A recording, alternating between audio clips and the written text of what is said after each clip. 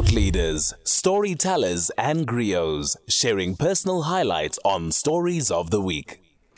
Well, talking about fighting corruption, I know that's a very, very daunting task. Why we need an ombud for whistleblowers now. And of course, there's an opinion piece written in the Daily Maverick by Advocate Paull Hoffman, who is joining us online. A very good morning and a warm welcome to SAFM. Good morning to you, Bertha, and good morning to your listeners too.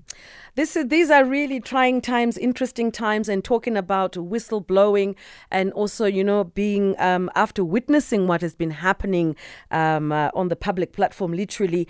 I mean, this is really the right time to talk about such issues. Firstly, I would like to just find out, if I decide to be a whistleblower, or if anyone anyway decides to be a whistleblower, is there such thing as safety and security? Can they genuinely and honestly feel safe? Well, the way that the law works at the moment is that there is indeed whistleblower protection legislation, but you do not receive protection until a prosecutor, in the case that you have blown the whistle on, has decided that you are going to be a witness in the criminal trial in respect of which the whistleblowing was necessary. See, what we need to remember in particular in relation to corruption, which is really the primary problem in South Africa at this time, is that corruption is a deliberate and secretive crime. People do not know that they are victims of corruption, usually until long after the corrupt activity has taken place.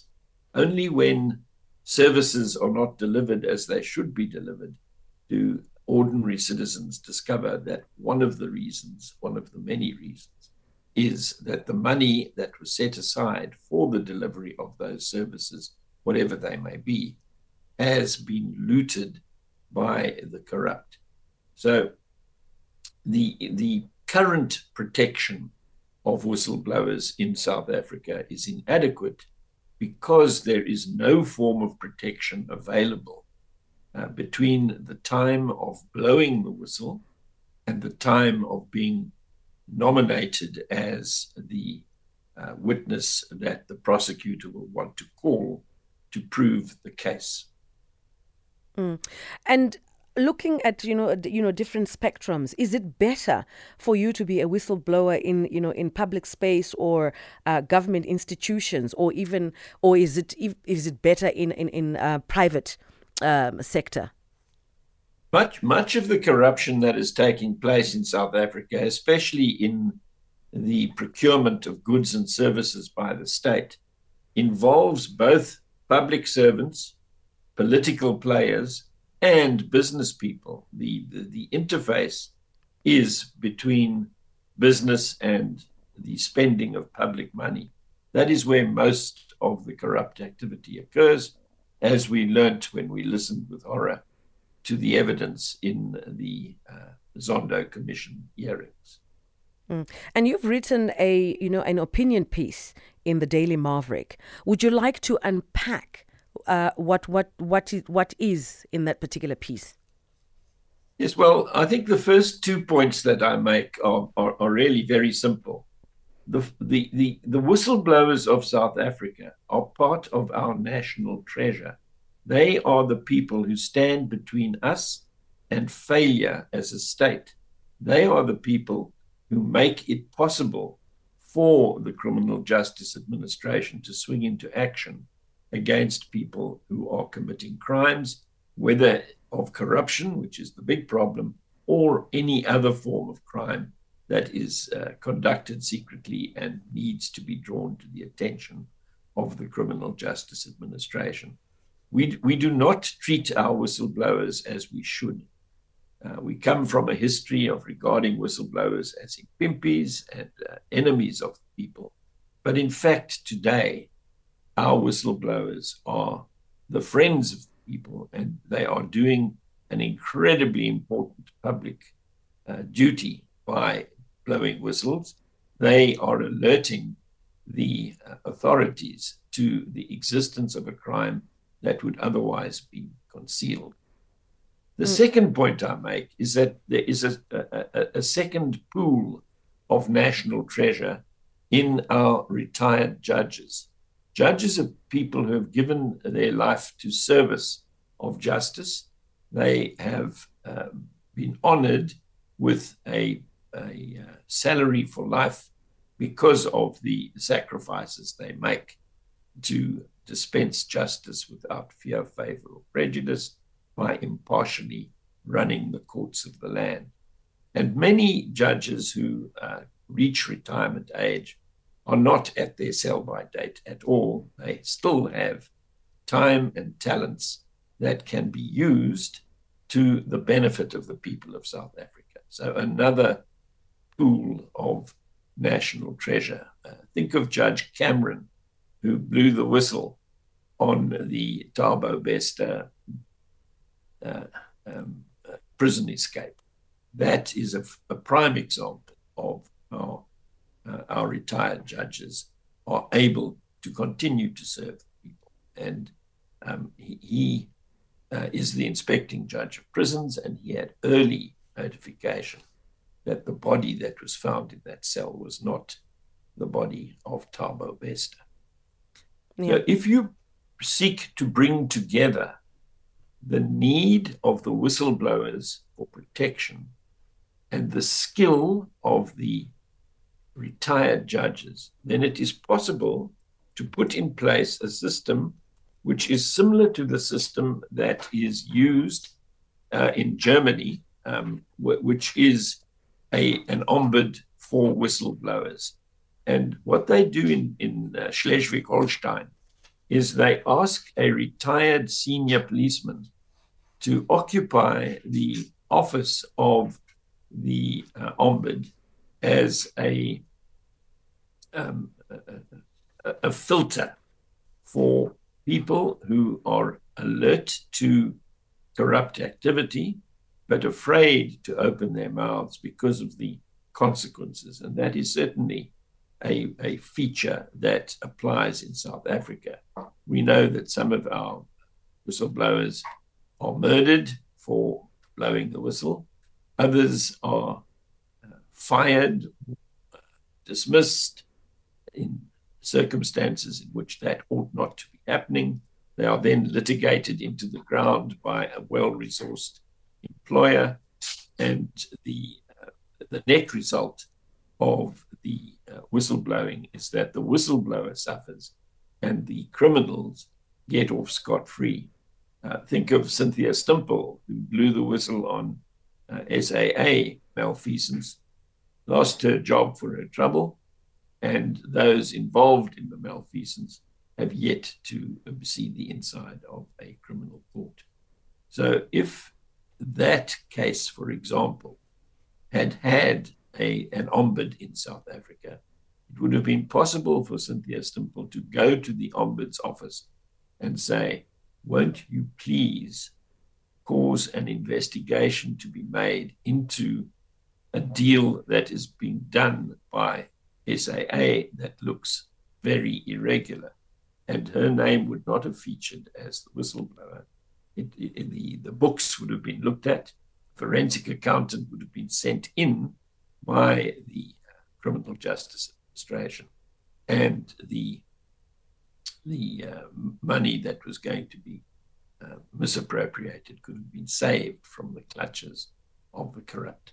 So that combination of an ombud office that preserves the confidentiality and the anonymity of the confidentiality of the disclosure and the anonymity of the whistleblower is something that could be put in place without legislation, simply by agreeing with a pool of retired judges that one of them would sit at each high court.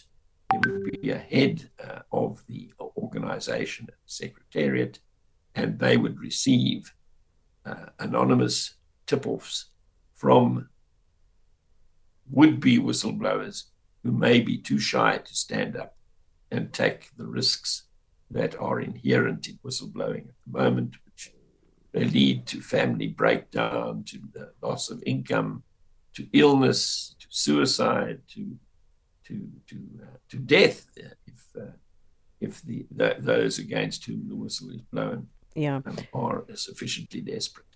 We're going to take a small break, but before we do, I would like to highlight, one issue when we get back, and maybe you can also help me understand, or let's say just basically explain so that, from a layman's point of view, there's a remedial legislation in the pipeline, but the process is so slow to bringing immediate relief. The Gibbs white paper on whistleblowing is an example of the type of effort extended to alleviate the current plight of whistleblowers.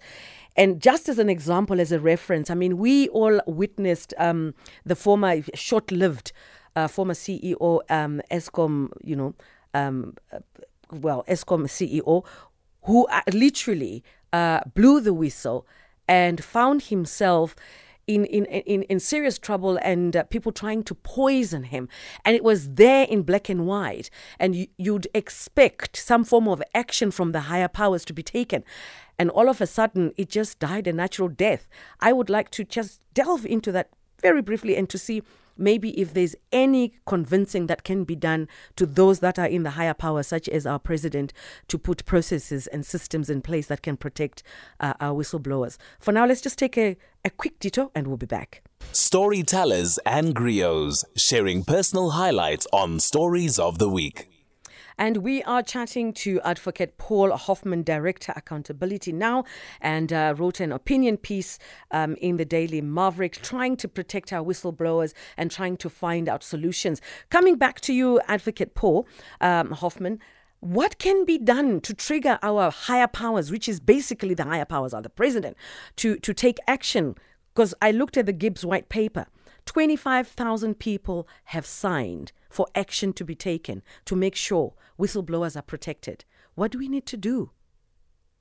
Yes, it is correct that remedial legislation is in the pipeline, but as you observed before the ad break, the remedial legislation is taking a very long time, and there is still a gap between the time of blowing the whistle and the time of receiving protection once you have been through the system to the point where a prosecutor says, this is a witness I need for my case, and this is a witness who needs to be protected. That is the gap that we feel an ombud could fill. So with the example of Andre de Ruyter, who went on television and said that he estimates that R1 billion a month is being siphoned off from Eskom.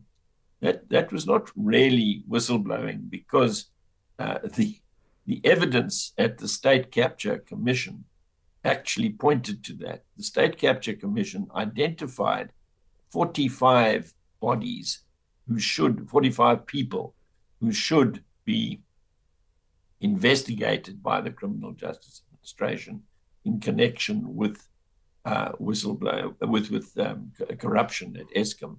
The whistleblowing by de Ruyter is going to be discussed with him in Parliament by the Standing Committee on Public Accounts, and that is done in the course of its oversight work, and it does not lead to any relief for whistleblowers.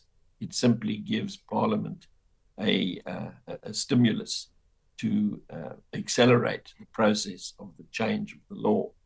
But if the law is not changed in a way that affords protection to whistleblowers from the moment they open their mouth or decide to blow whistle, then it could be that there will be a need for an ombud on an ongoing basis, and that the system should be adjusted in such a way that the gap that exists at the moment between the date of blowing the whistle and the date of being put in a witness protection program is closed by an ombud shielding the identity of the person who has blown the whistle until the prosecutor is in a position to say, yes, this is a person I need for my case. Yeah. Advocate, that gap can be filled.